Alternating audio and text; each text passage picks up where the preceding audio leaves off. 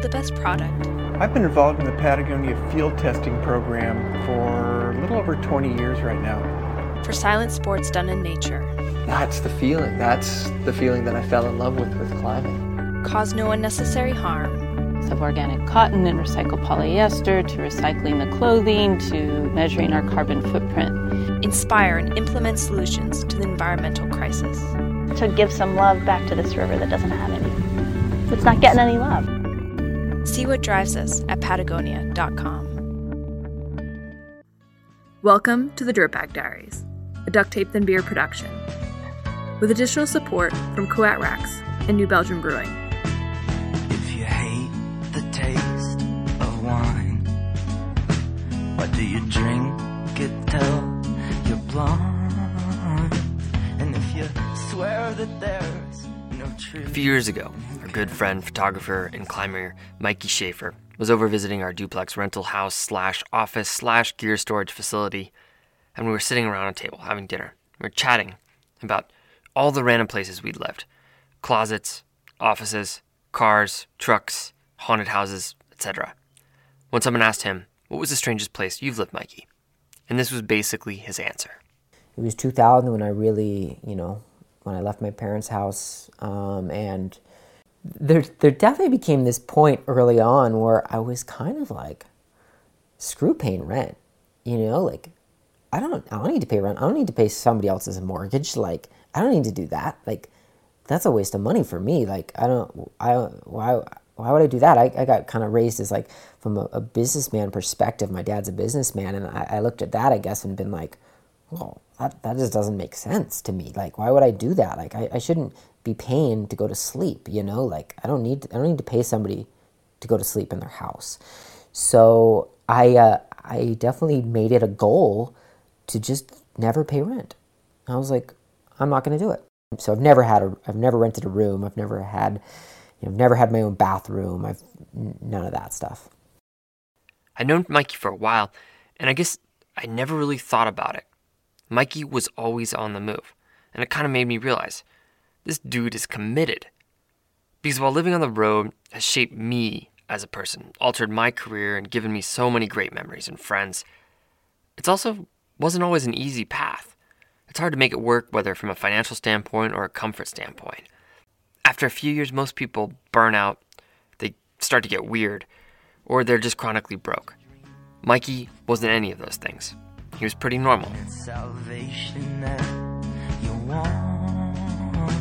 You see stars that clear have been dead for years. We've told lots of stories about people quitting their jobs, selling their worldly possessions, ditching mortgages to go relish a life lived on their own terms, a life lived out on the road. So we thought we'd mix it up. Passion leads to incredible things, even to the most American of dreams, to find a house. Today we present Mikey Buys a House. Settling down doesn't have to mean settling for something. I'm Fitzka Hall, and you're listening to the Dirtbag Diaries.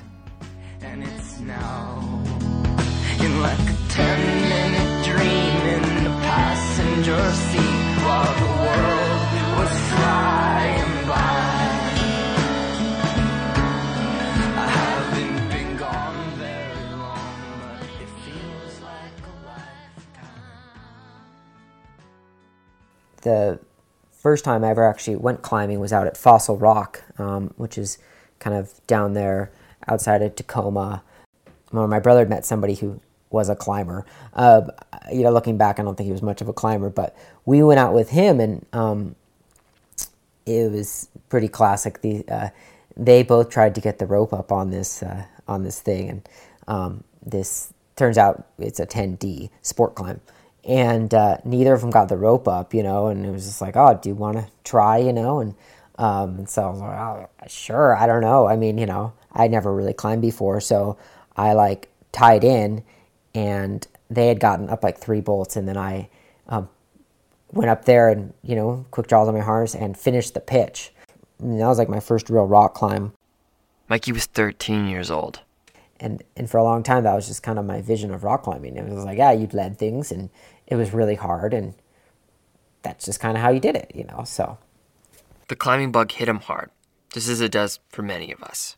I mean, pretty much right after, high school, since right after I graduated, literally days, I would say, like a couple days, me and a buddy, got in my my beater pickup truck, fully loaded with, cans of SpaghettiOs from Costco and beef jerky, and headed down to Yosemite for my first real stay there in the valley.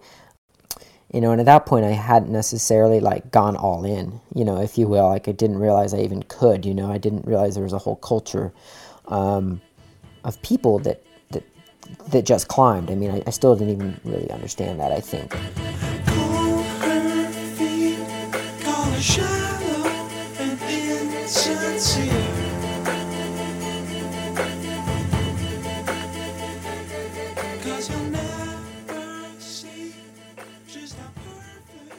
So I we did a summer there, and I came back, and I was still trying to follow the more standard course of life, and I was enrolled at community college outside of or in Tacoma. I remember like picking my classes, and I would only take classes on Tuesdays and Thursdays or Wednesday, just so that means I would have Friday, Saturday, Sunday, Monday off, which was long enough to go on a climbing trip. So I kind of just trundled along there for almost 2 years, and I would say I was not excelling there because I was putting no energy into it. I was trying to climb just as much as I could still. Near the end of my 2 years, when I would have gotten my associate's degree, I was approaching the end. It was probably like November, so I only had a few more weeks left, and I got to the breaking point, if you will, and I got asked to go climbing down in Patagonia, and I made the decision to just walk away essentially from school. Like I just stopped going. Like that was it. I just didn't go anymore and flew to Patagonia. When I walked away, I walked away. Like I was like, this is not at all for me.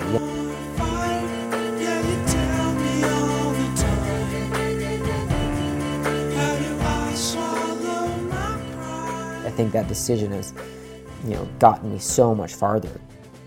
I went all in. I was like, yeah, this is what I'm going to do. I'm going to go climbing. I don't know if I fully realized at that point, where that road was going to take me.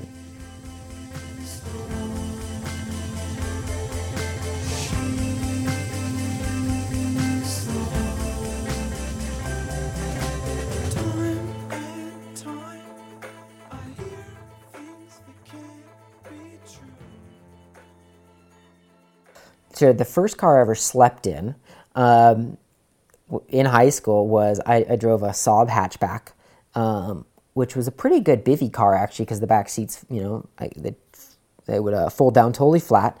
So I spent quite a few nights in that car.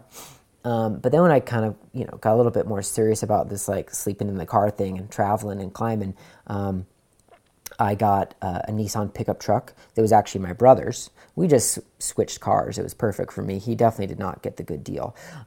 He always made bad choices with cars, though.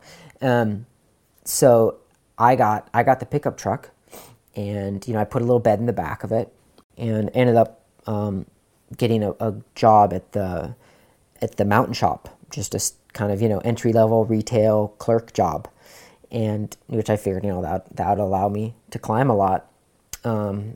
It turns out that actually didn't allow me to climb as much as I wanted, and I didn't even make it the minimum 2 months. The first job I got that really allowed me to really climb was I went back to Yosemite the next year, and I got a job at the mountaineering school.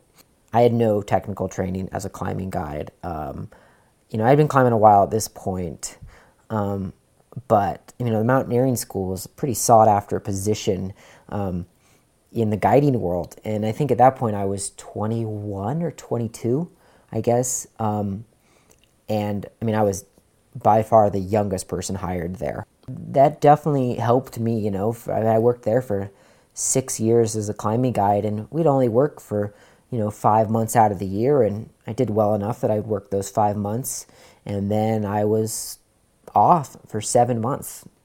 I don't know how many days a year I climbed, during that period, but I mean, some years I guided 120 days, and and that was in 5 months, and then I climbed the other 7, so I kind of figured I was close to 300 days of climbing a year then.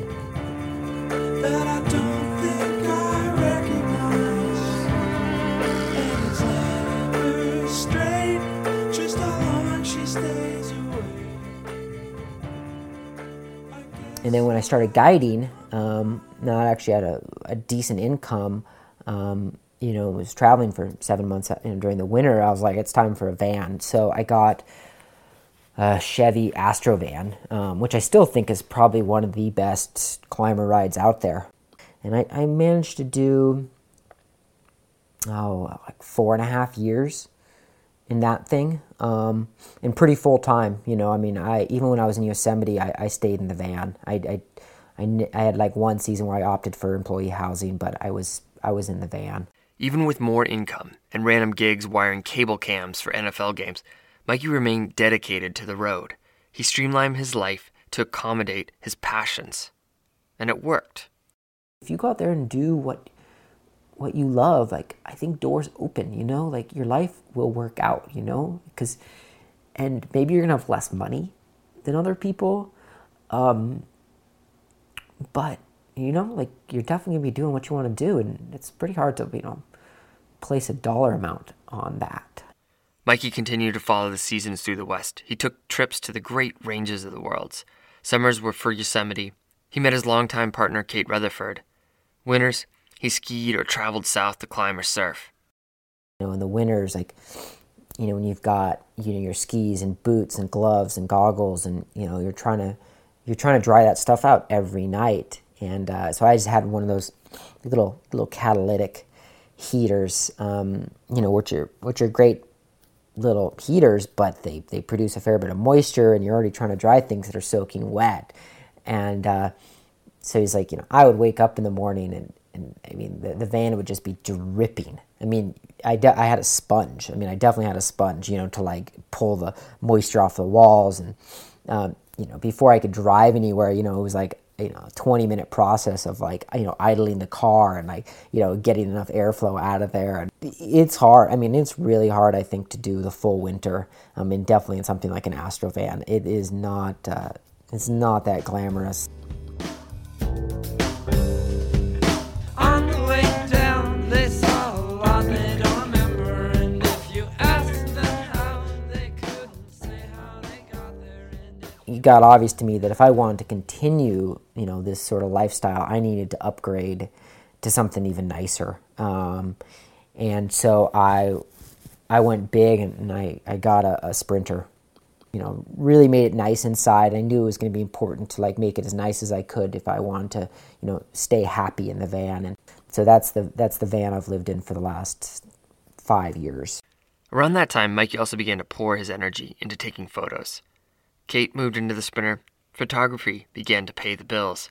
He got the cover of National Geographic. He was succeeding. And the Sprinter, it became a mobile office, studio, gear shed, and most of all, a home. I think anybody that ever came over to the van and, had dinner with Kate and I, or, I was able, when we entertained people, you'd realize it was definitely a home. I definitely never considered myself homeless,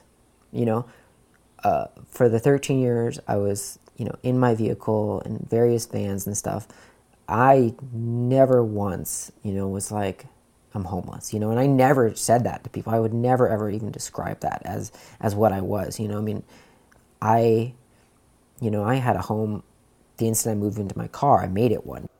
The road was his home. Yosemite was his home. Patagonia was his home. The people who make our community, they were his home.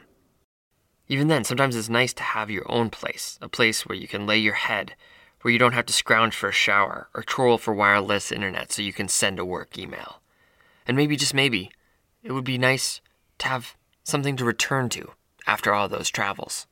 I think it's been 13 years in my vehicle. And I've done my whole adult life, and being 33 and doing your whole adult life living in a car, it's like, oh, I guess, part of me is like, wow, I did that, like I did it, like that I could check that one off, like off the list of like, going on the ultimate road trip. It's like done.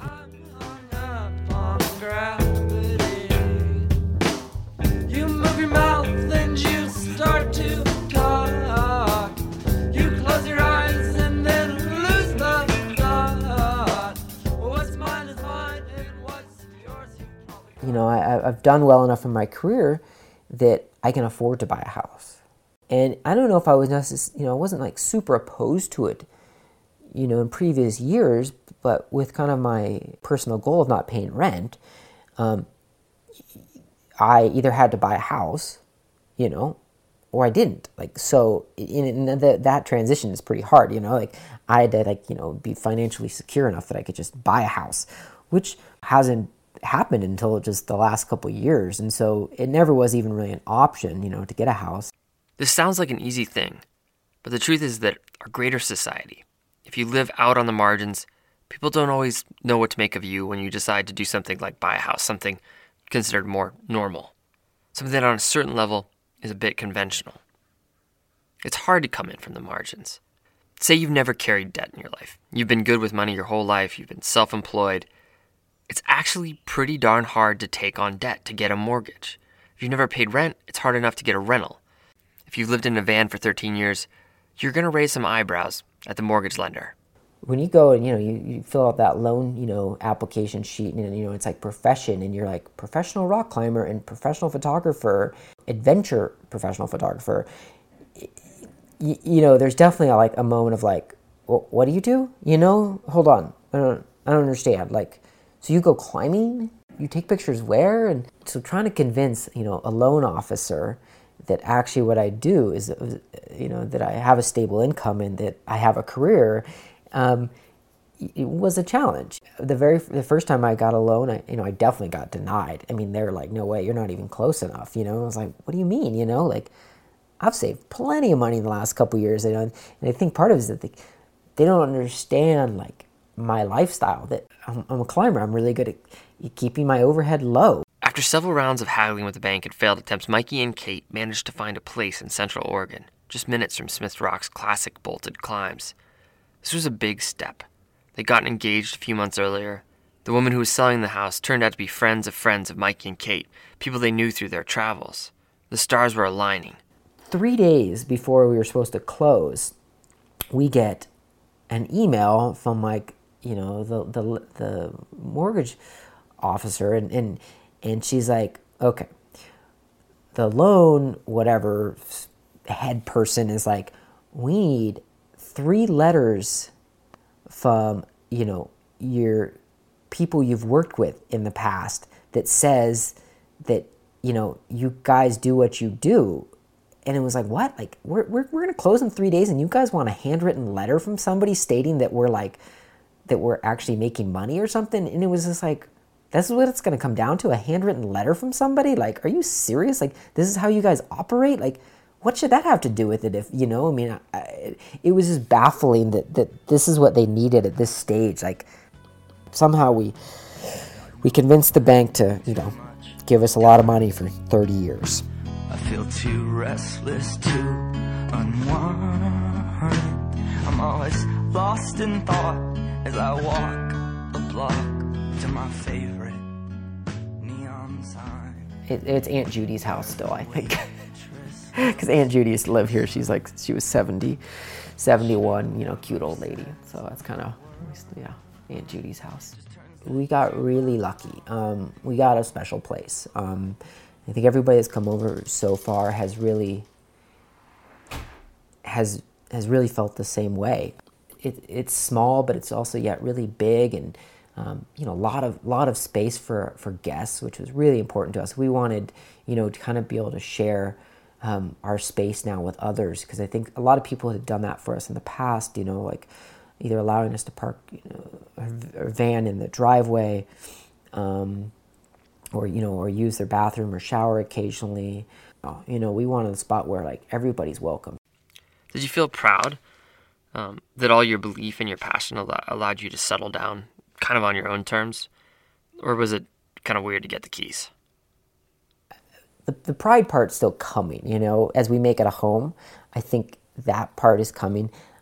I really think it was just more like surreal to me, and that it was just like really, like, it was kind of like I own a house. Like, I mean, there was this whole like kind of thing, is like this disbelief, I mean, I think that was like the overwhelming sort of emotion of just being like, wow, this is kind of crazy, like, I don't actually believe this finally happened, I mean, it's something that I knew was inevitable, and I hoped would eventually happen, but like, after so long of just not having it, I guess I just didn't, it wasn't sinking in, I mean, it just didn't seem real. Like, I mean, I was like, I don't like, somebody's going to come take this away from me now, is what it felt like. I think I'm becoming more proud of it, as it settles in, and less of that, kind of amazement, disappears, and it's just like more like, it's like, wow, yeah, like I am proud of it. There's nothing we can say or do. The damage is in front of you. I'm sorry. Why now? The switch, I don't know. I mean, it's like, I guess it was just, it felt like time, it was just like, I wanted it finally, is probably it. That was the difference. It was finally like, I want a house now, I want my own bathroom now. Like, I want my own shower. Like, and those things I just didn't, they weren't important to me at all. Like, they had just very, very little value to me for the last, 13 years. And I think I finally got to the point, it's like, okay, like, I'm ready to, like, not epic around trying to find a place to sleep, or, like, trying to find a place to take a shower. And I was like, I think maybe I'm ready,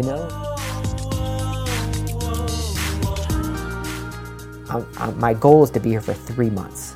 And so I'm going to be on the road the rest of the time still. So it's not a full transition yet. It's still like I'm easing into it.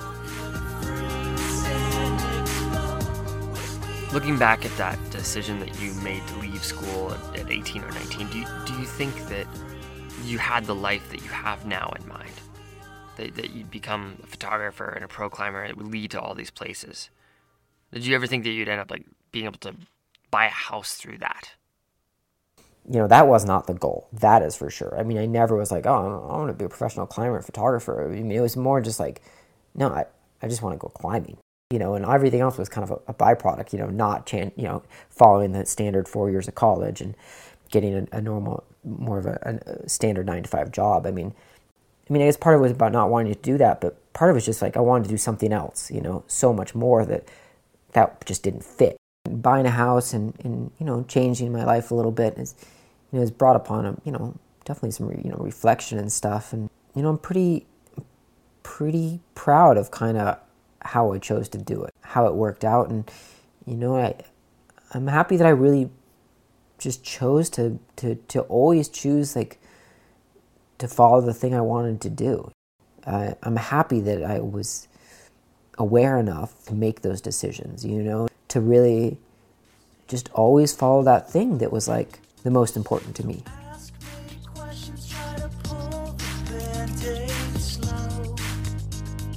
It's worked out, and I'm not sure, it'd work out for everybody. I have no idea, but I think it often does, when people really choose to kind of follow what, you love to do and what you believe in. Like, people pay attention to that. People notice that, and people then want to help you, I'm pretty happy with, how it worked out.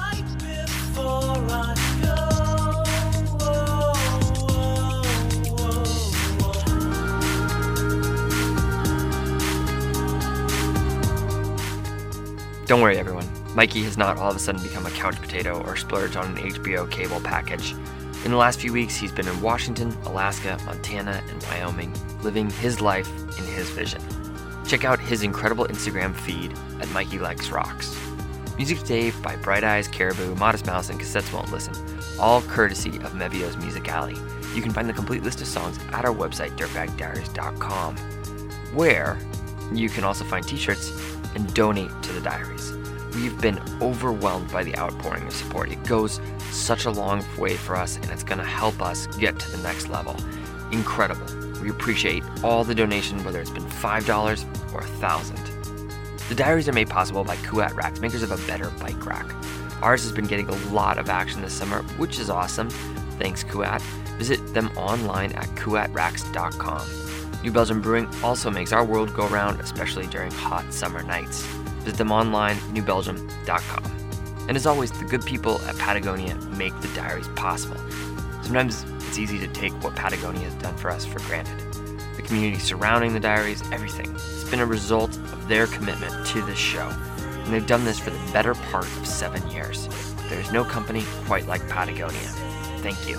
And to all the good people. Thanks to them and all the good people that work there. We've got an incredible set of stories headed your way this summer. Happy travels. I'm Fitz Cahall, and you're listening to the Dirtbag Diaries.